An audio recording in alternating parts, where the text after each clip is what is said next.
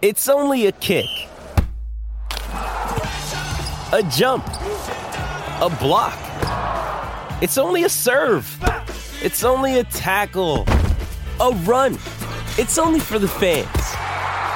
After all, it's only pressure. You got this. Adidas.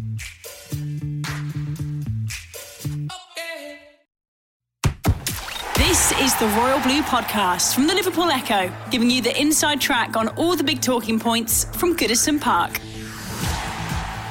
You could say it's Wages Day on the Royal Blue Podcast in association with Sport Pacer as we sit around the table to discuss wage bills, how Everton slash theirs, and how big or small Everton's squad should be going into the new season. I'm Phil Kirkbride, and today joined by Dave Prentice and Gav Buckland. Very much welcome, chaps. And we're basing this podcast, Preno, on obviously the comments from Marcel Brands, which were obviously of huge interest to Evertonians, where he mentioned, as we thought, a confirmation that Everton will need to slash the wage bill and reduce their squad. Is that the right course of action, reducing the wage bill for Everton this summer? Yeah, I think we need to qualify it first of all, because I know there's been a little bit of concern, certainly on some of the social media networks, about Everton apparently requiring or having to, slash their wage bill and reduce the costs. They don't have to. I think Farhad Moshiri wants to do that. He just wants to see his money working harder because certainly it didn't appear to work very hard for him last summer. And it's just prudence, so a careful management of a football club. When you read these comments, you then automatically start looking a little bit more closely at Everton's wage bill. And I have to say, I was shocked, surprised that the wages that a number of Everton players are earning. And you understand why. You're trying to attract good players from all over Europe, so you're taking a punt on some players. I mean, Sandro Ramirez, 6-figure salary, but Everton played such a modest transfer fee for him. You can understand why they were prepared to pay him those extra wages. But when you look at them all in isolation, I mean, Ashley Williams seems is earning a huge sum of money. Davy Klassen, obviously Wayne Rooney and Morgan Schneiderlin, the big earners. You can understand why there's a need or a desire rather than a need to want to reduce those limits. And yeah, I think just a leaner, sort of harder working squad is healthy. Gav, were you worried or concerned when you read what Marcel had said and heard his intention and Marco's intention to reduce the wage bill and reduce the squad? No, because I think the squad needs reducing anyway. I think it was 38 players is far too many.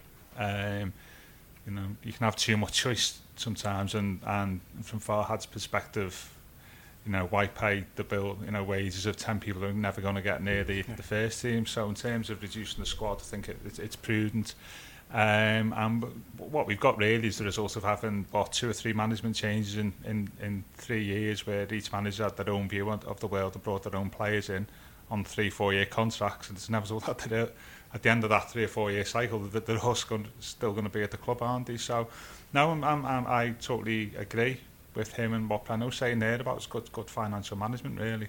But we can't knock Farhad Moshiri for coming in the summer of 2016 and that first summer making good on an internal promise to smash the wage structure and start paying wages that were above and beyond what was previously at the football club, because that got the project, if you like, moving and going forward. Yeah, absolutely. I mean, helped by the the big step up in the TV rights money a couple of years ago was obviously supported that. I mean, I think the accounts were compared last year when the Premier League clubs last week of the Premier League clubs for last year for the 2006-17 season, and our wage bill then was £105 million, which was the 9th highest in the Premier League, and I think that's gone up again. It was Robert Elston's prediction would be that for the season we just had, it would have been about 139 million. Yeah, so I mean, it was inevitable that we were going to be paying higher wages anyway because of the TV money. I know they tried to restrict that, so it's to be expected.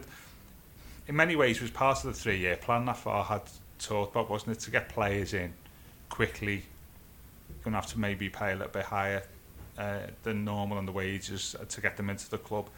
but because of the management changes and all sorts of performance not reaching the required standards over those 2 campaigns, we're left in this awkward position, really. And if you're reducing numbers in the squad, presumably you can pay higher wages to better quality players. 139 million divided between 38 players, that dilutes the quality a little bit, whereas... Not doing the quick maths for us there, Brennan. I'm trying to, I'm very struggling badly. But, equally, if you're reducing the numbers and, you got like a leaner squad. I think Marco Silva told us that he wanted, 2 players in every position. So 22, 24 players, bolstered by younger players in the academy. And that was great to hear Marcel Brands talking about that. He says before they even sign a player, they're going to look at the youth academy and just say, right, well, is there anybody whose progress could be hampered by bringing that player in? And just to pick, a name at random, Cuco Martina, who did, pretty well, I thought, in spells last season. I know he's not everybody's cup of tea, but, he clearly prevented, so other players coming through, so from the youth academy by player, and, there are other players, so at that level that possibly could have played. So they're going to look at that, which I think is quite important. And, by reducing the numbers, you can then arguably, pay really serious money for really serious players and improve the quality in your squad. Gav, we've alluded to what some of the players are already on, and some of the players' salaries are fairly well known. Wayne Rooney obviously being the football club's top earner. Do you feel that as football fans we have a right to know, A, what the transfer fee of a player is, and B, how much money he earns a week? The latter one first. I don't think any employee of any organisation, their salary should be shared. I know sometimes you have to do that legally, but certainly, we don't have a right to know about the wages. Transfer fee, slightly different thing. I remember the old. I don't remember this. Remember the old, the transfer tribunals from years ago. They were all supposed to be secret. Yeah. Those fees that were between the clubs, they always got out eventually, and it's just part of the reporting process that transfer fees get recorded, don't they? So I've not got a problem on that.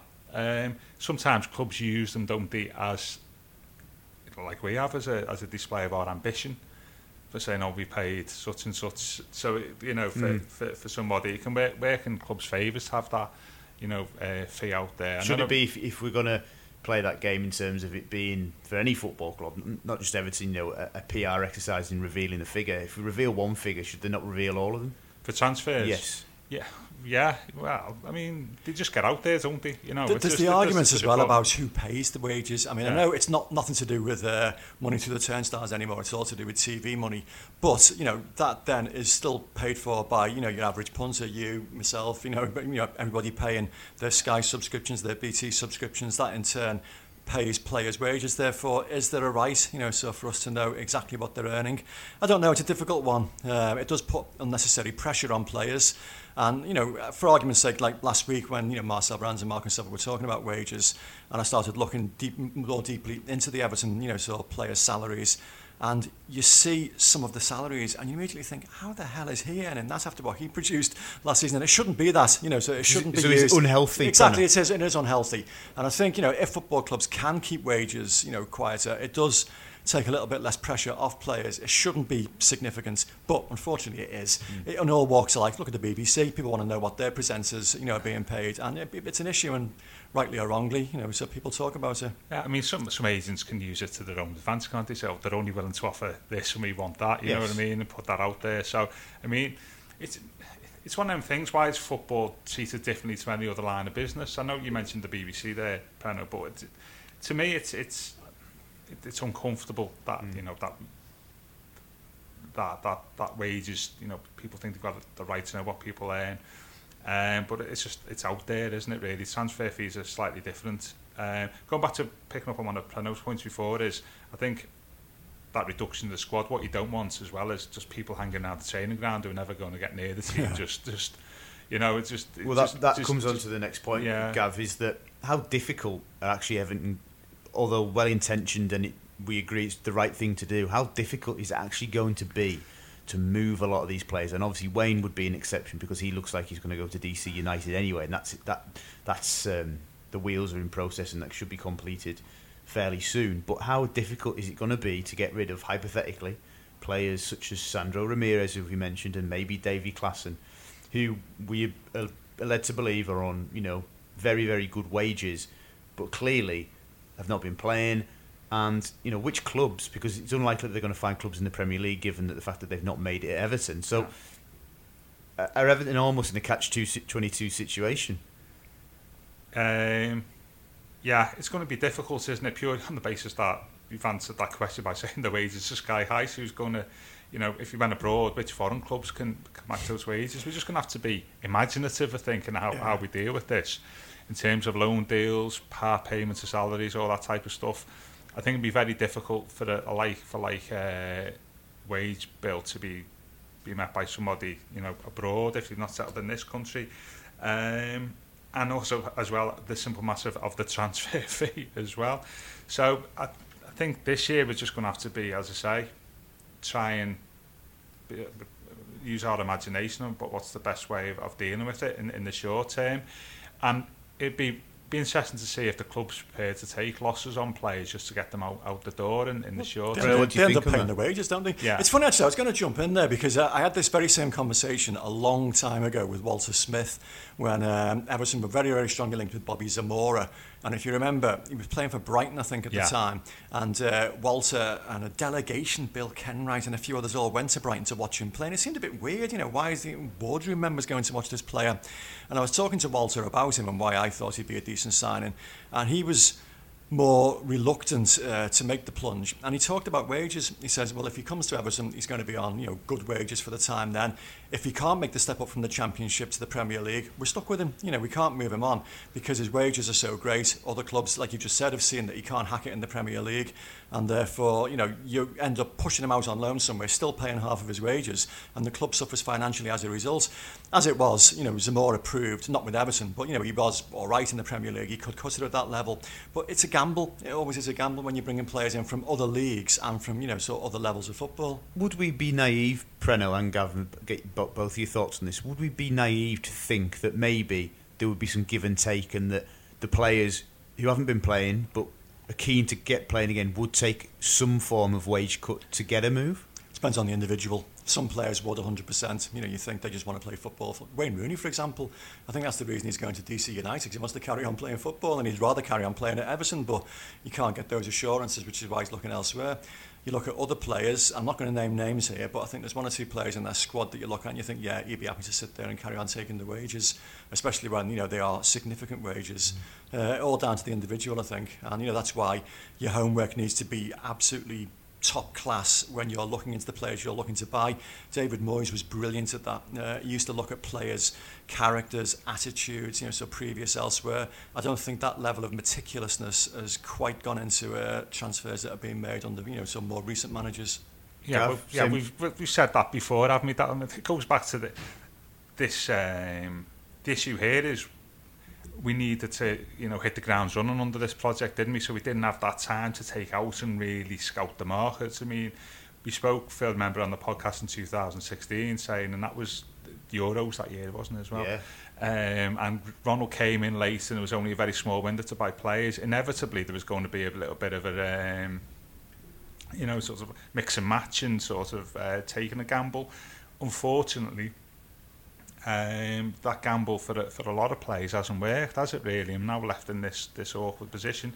It's interesting. Do you think professional pride comes into this? I know Marcel spoke about having difficult conversation with players, and there's some players actually, you know, think actually I don't really want to. It's not great for my longer term career. Well, I was going to say, does it matter at what stage of their career they're at? Yeah, it does. Well, Preno said about Wayne, he can afford to do that and he's earned his money. Somebody else maybe 10 years younger, it's slightly different.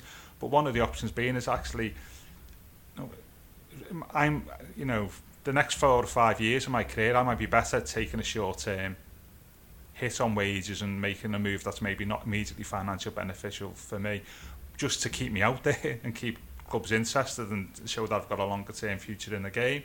And some of the more cleverer players, you may think that you know, if they're best advised, if they haven't got a future at Everton, you know, the advice would be, well, actually in the longer term you won't want to take a hit.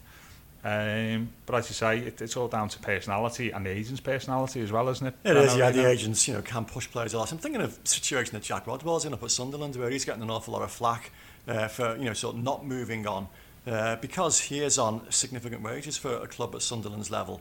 And, he would have to take a significant drop, so to go anywhere else. And, he's found himself in a very, very awkward situation.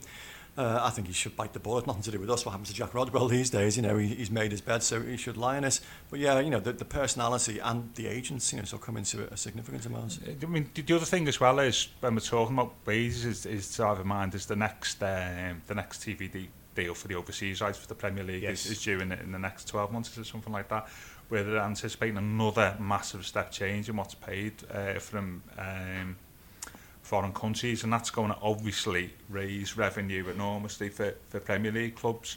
And so whenever they're negotiating about wages with players want to bring in now, agents are going to have that in mind, that actually 150k for Wayne Rooney, as you're saying, is like high, but actually once TV deals come in and so on and so forth, that could well be the norm. So we have to view the longer, what's going to happen with income over the next 4 or 5 years with clubs when we're talking about wages.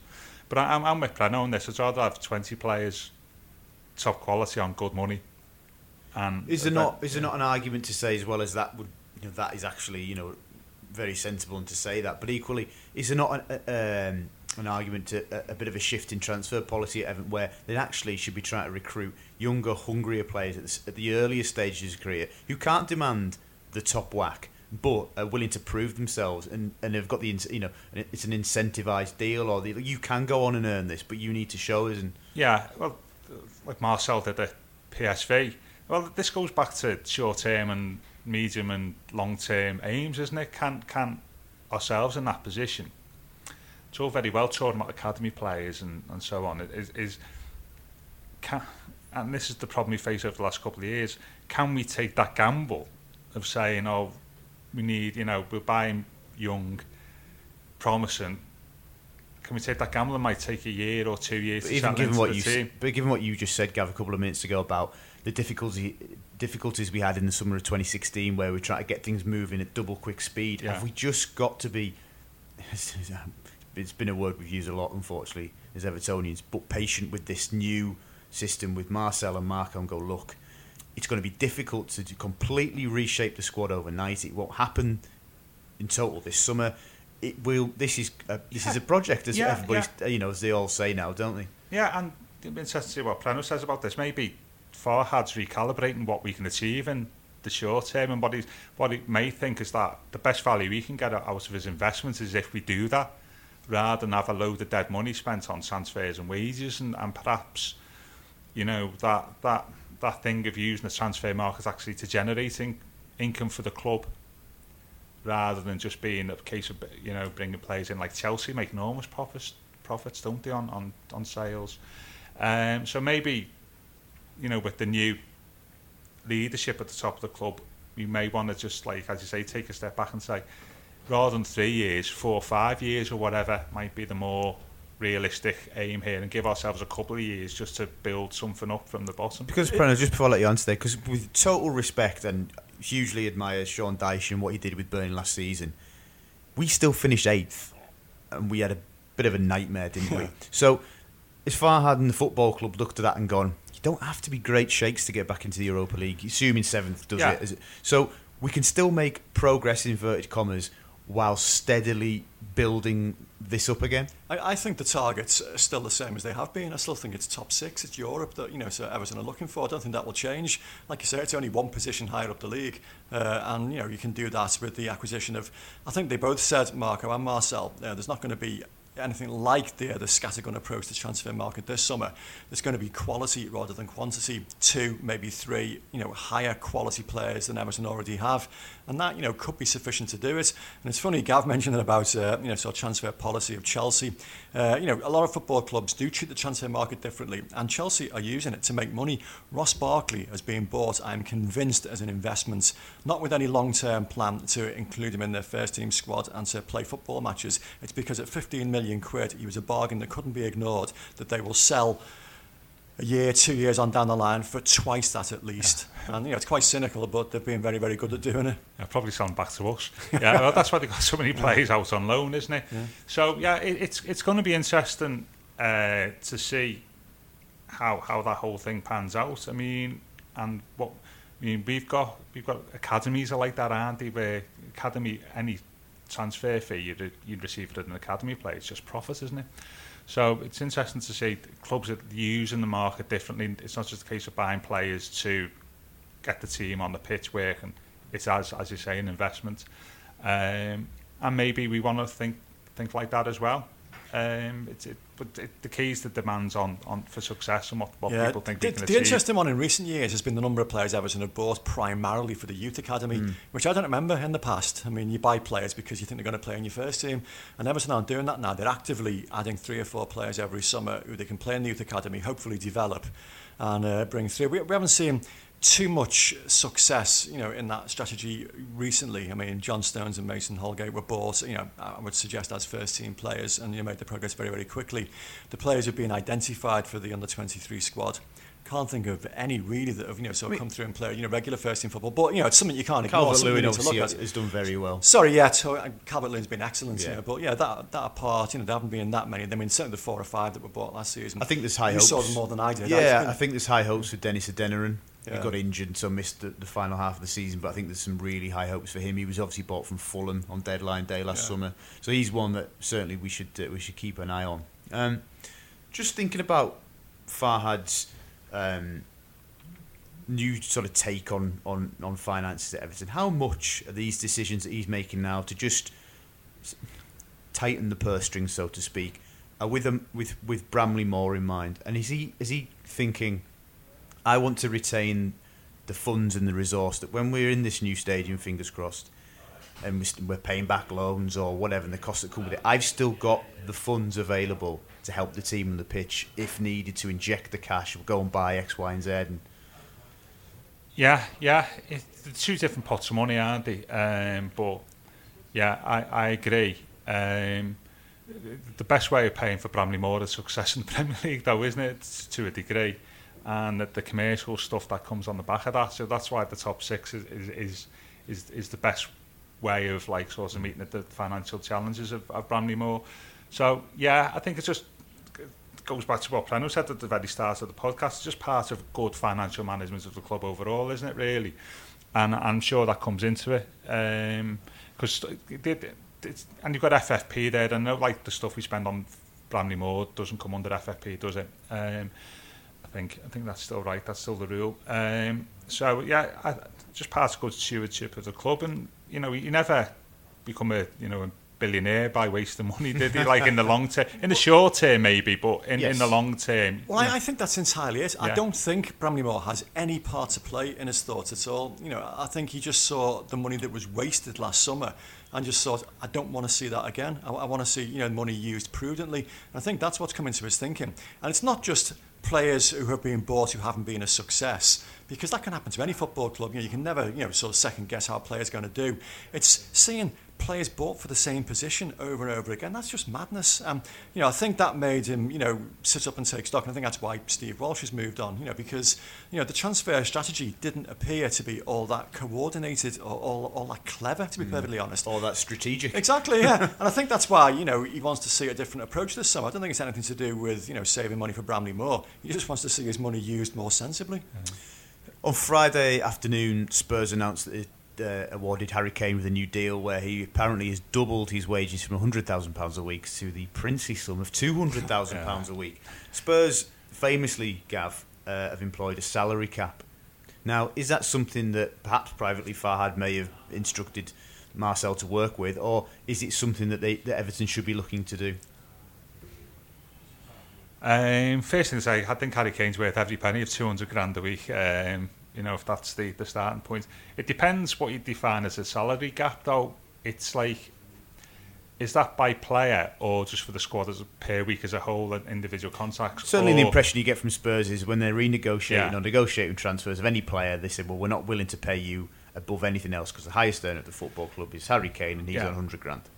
of 200. Yeah, well, yeah, I think that's true, but it goes back to what I was saying before, with the TV money and the overseas rights coming into it, then how long's a salary cap valid? I mean, I think a far more better way of doing it, which is what we agreed here, is to say each year, Marcel, you've got, you know, £130 million to spend on wages, you know, fit your strategy around that, you know, negotiate higher deals for the players who you think are worth it if you want to bring quality in, but overall that's the budget that you're living with. So I'd be far more a fan of that strategy than sort of like saying we will never pay a player here more than X a week, because that excludes then players from the market that actually you may otherwise have wanted. And do you remember that spell in the 70s when we had the 4 or 5 top-class players all putting in transfer requests? Yeah. Was it Latchford, Colin Todd? There were loads all at the same time because the club wouldn't pay the wages they were looking Thomas for. was another one, wasn't he? Yeah. It can be a very dangerous road to take if you start putting caps on. For argument's sake, say Marcus Rashford suddenly becomes available this summer, and you get wind that he might be prepared to come to Everton. You pay whatever he wants, because he would improve Everton dramatically. I think you've got to be careful with transfer caps or salary caps. Yeah, as long as the whole point of this as well is pay them what they want, but don't overpay. Yeah. It has to be like a two-sided thing. So I just think it's the whole thing makes sense for me. This discussion and what Marcel's come in and said and what Farhad's aims are, and sort of maybe just looking at things again. I think it all makes sense and fits in with the sort of new regime at the club, both at boardroom level and on the coaching pitch, to be honest with you. So, on things making sense, last summer, the football club sold Romelu Lukaku at a healthy profit. The summer before, they sold John Stones at a healthy profit. Pren, I'm going to come to you first because I have had this discussion with Gav. If Everton Football Club were made an offer for one of their prized assets, and it was our assumption that the most prized asset in the squad is Jordan Pickford, and obviously the suggestions, paper talk of Bayern Munich keeping tabs on him. If there was a huge offer for Jordan Pickford, and we're talking the going rate of a top-class goalkeeper, maybe 70 million, something like that, do Everton seriously have to consider it now? Is that something that you have to go, well, that's 70 million we can reinvest? It's a tough one, that. I mean, I like Jordan Pickford an awful lot, but could you get a goalkeeper of approaching that kind of quality, for half that 70 million quid? I would argue you possibly could. What you're taking a chance on then is how that player will develop. And, could he become a Neville Southall, one of the best goalkeepers we've ever seen? And it's a dangerous one. I mean, again, using a historical contrast, Everton made a massive mistake, I believe, when they sold Gary Lineker to Barcelona for 2.8 million in the summer of '86. The guy just finished top scorer at the World Cup. And Howard always justified that the following year by saying Everton won the league by, playing football in a different way, being more of a team play, not looking for the ball over the top, not being as direct as Route 1. But equally, they were denied, Europe's top goal scorer for the next 5 or 6 seasons. And so, I don't know. I mean, only the coaches that work with Jordan Pickford that know what his potential would be like could make the call on that. I would be loath to lose him. I think when you've got, any player that has settled into the club so quickly, is playing very, very well already and looks like he's going to improve, you don't look to sell him, no matter what kind of offer is made. No, Gavin, I'm sure you would echo the sentiments. We don't want to see Jordan Pickford go, but in terms of it being a business decision, is it something that Everton hypothetically would have to consider, or is it just no chance? We are not even sort of going to count them. The players' role in this is important. What do they want as well? I just think, going back to Preno, sound like 2 old fogies here. Like the other one, not buying Peter Shilton in the 70s, isn't it? Like that cost us not having a top-class goalkeeper. Yeah. So, finally, after 130 years of organised football, people have realised that goalkeepers are actually valued assets. In fact, in the modern game, and actually maybe getting onto that being the most important member of the team at the top level. One of the many reasons Brian Clough was ahead of his time. One of the few English managers that recognise that. Yeah, and you're now looking at fees for goalkeepers commensurate with their importance to the team. And and some of them don't carry risk. They're not going to get injured. Okay, they might pick up the odd injury. They don't have the risk of outfield players, and a lot of them. So I think on that basis, you would be loath to welcome any bids or encourage anything with Jordan if he assuming he has a good World Cup and he comes back and maybe and that worries me, the World Cup, with Pickford, because such a high profile position and one mistake, how's that going to affect him? That's it, could work both ways here, couldn't it? So I think to me it's rapidly becoming the most important part of the team, as dare I say our rivals across the park have maybe learned over the last 12 or 18 months. And so therefore, no. And that will be the business decision in terms of the well-being of the team. Once to be successful, keep him, assuming he develops. Yeah. And he's got what all coaches are looking for in their goalkeepers now, with the ball at his feet. Yes. He's a great goalkeeper, with his shot stopping, but with the ball at his feet, he's better than most out there, and that's what Pep Guardiola was seeking. That's what so many. That's what Jurgen Klopp wants and hasn't quite got yet. Everton have got it, so keep hold for as long as you can. Moving away slightly, just before we finish shot from wages, but staying with goalkeepers, Preno, disappointed to see that Joel Robles has been released and looks like he's heading home with Getafe, favourites to sign him. Yeah, I mean, I think he was an ideal number 2, if you like. I've been through this so many times, because Neville Southall's career, where goalkeepers never got a look in, and there was like a conveyor belt. But to begin with, he was pushed by Jim Arnold and Bobby Mims, and Joel Robles he's better than a backup, really. I mean, he was very hard done to when he had that little spell when he was keeping Tim Howard out of the team, and should really have kept his place when Tim Howard regained full fitness. So after the injury, and didn't, and was never really given the opportunity to show that he could make that position his own. I would have liked to have seen him stick around. I mean, Stekelenburg has done okay in patches, but he's 34, 35 now. Robles much the younger man, but goalkeepers get frustrated. I mean, it's funny actually. I was featuring in one of the papers this weekend about the Chelsea number 2, a guy I'd never heard of, who'd been there 9 years, and I think he played about 3 or 4 games, and he's finally moved on at the age of 25.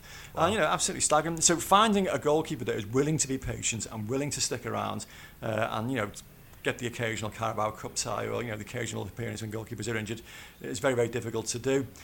Sorry to see Joel go. I think he was better than a number 2, but equally Jordan Pickford is the man that is going to be very, very hard to dislodge over the next few seasons. So Hunt is on to maybe find a younger alternative. Indeed. Gav, encouraged by the comments from Marcel Brands over the weekend, Preno's piece saying that Lookman is somebody that he tried to sign at PSV. He's very happy with his talent and he will be involved in the squad this season. Yeah, because just finished off the goalies point. Richard Wright's still not available as he sits on the bench. He should never have been an Everton goalkeeper in the first place. Very. I mean, we talk about players you don't want to see moved on, and Lookman's had an interesting time at Everton, hasn't he? Because not only had the Dortmund loan move, there was stories that maybe he was unhappy and things behind the scenes. 12 months ago. Keep him all day long. We talk about players who in the current squad last year about what their roles would be under Silva, under maybe say 4-3-3, and he's ideally, isn't he, 4-3-3 up top on the left hand side. He was the first person I thought of when Marco said 4-3-3. Yeah, he'd be one of the first names on the team sheet, assuming he develops, and he's imbued with confidence, hopefully, from the Leipzig experience. Would not send a good message if he was up for sale, and hopefully next year he'd be one of the first names on the team sheet. Well, I have a bit of background on that conversation because it was with the Sunday newspaper journalist, and initially they'd asked Marcel about Davy Klaassen, and he gave a very diplomatic, very sort of uncommitted answer, reading between the lines, which makes you think, oh well, they're going to try and move him on. So we then asked him about Ademola Lookman, and it was a much shorter, much more pointed response. And he goes, yes, I know all about him. I tried to sign him for PSV. Very talented player. He'll be moved up to the first team squad. So clearly they see a role for him. Now, hopefully that will be sufficient encouragement for Ademola Lookman, to see a future for himself at Everton and stick around, because clearly he's a very ambitious ambitious young man. That was a very brave move to go to Germany at the age he did, and it was successful. It proved that the young lad has got a bit about him. So hopefully he will get his opportunity. And he did have occasions last season when he made things happen. For me, the turning point in the Watford game was Lookman coming on, the 3-2 home game. He was absolutely great that day. There was the little cameo in the Anfield, FA Cup derby where he looked great. But equally, earlier in the season, there were times when he was a bit of a liability. He'd get possession and lose it very, very easily. That was early on in the season. Maybe he was still learning. And, clearly there's a talent there, but it needs to be honed and needs to be nurtured in the right way. Hope he gets opportunities, and I hope he takes it, because clearly, the raw material there is impressive. And, of course, Steve Walsh signing, Gav, so... Yeah. I was just saying, so about wages, we've probably given him a 20 grand a week pay rise there, haven't we, talking them up? Well, some... It's interesting comparing... Exception that proves the rule. Yeah. Well, it's a bit like Howard's first 7 or 8 signings weren't that great, but one of them was Neville, wasn't he? Yeah. He got away with it in some respects, didn't he? What can you say about Walsh? I mean, there's a big difference. I know this is not necessarily subject to the podcast. Massive difference between Walsh and Brands, isn't it, in terms of their gravitas in the role, and because of their experience, maybe personality. And that's an enormous bonus for me in all of this. So hopefully it'll work out, and hopefully if that's Walsh's main benefit to Everton, then we all benefit ourselves, don't we? Absolutely. Well, we'll wrap it up there. Thank you very much for listening to a special wages edition of the Royal Blue Podcast. Hope you enjoyed it. Stay with the Echo online right the way through the summer, and obviously we'll be back to record another podcast soon. But thank you very much for listening to the Royal Blue Podcast in association with Sport Pacer. You've been listening to the Royal Blue Podcast from the Liverpool Echo.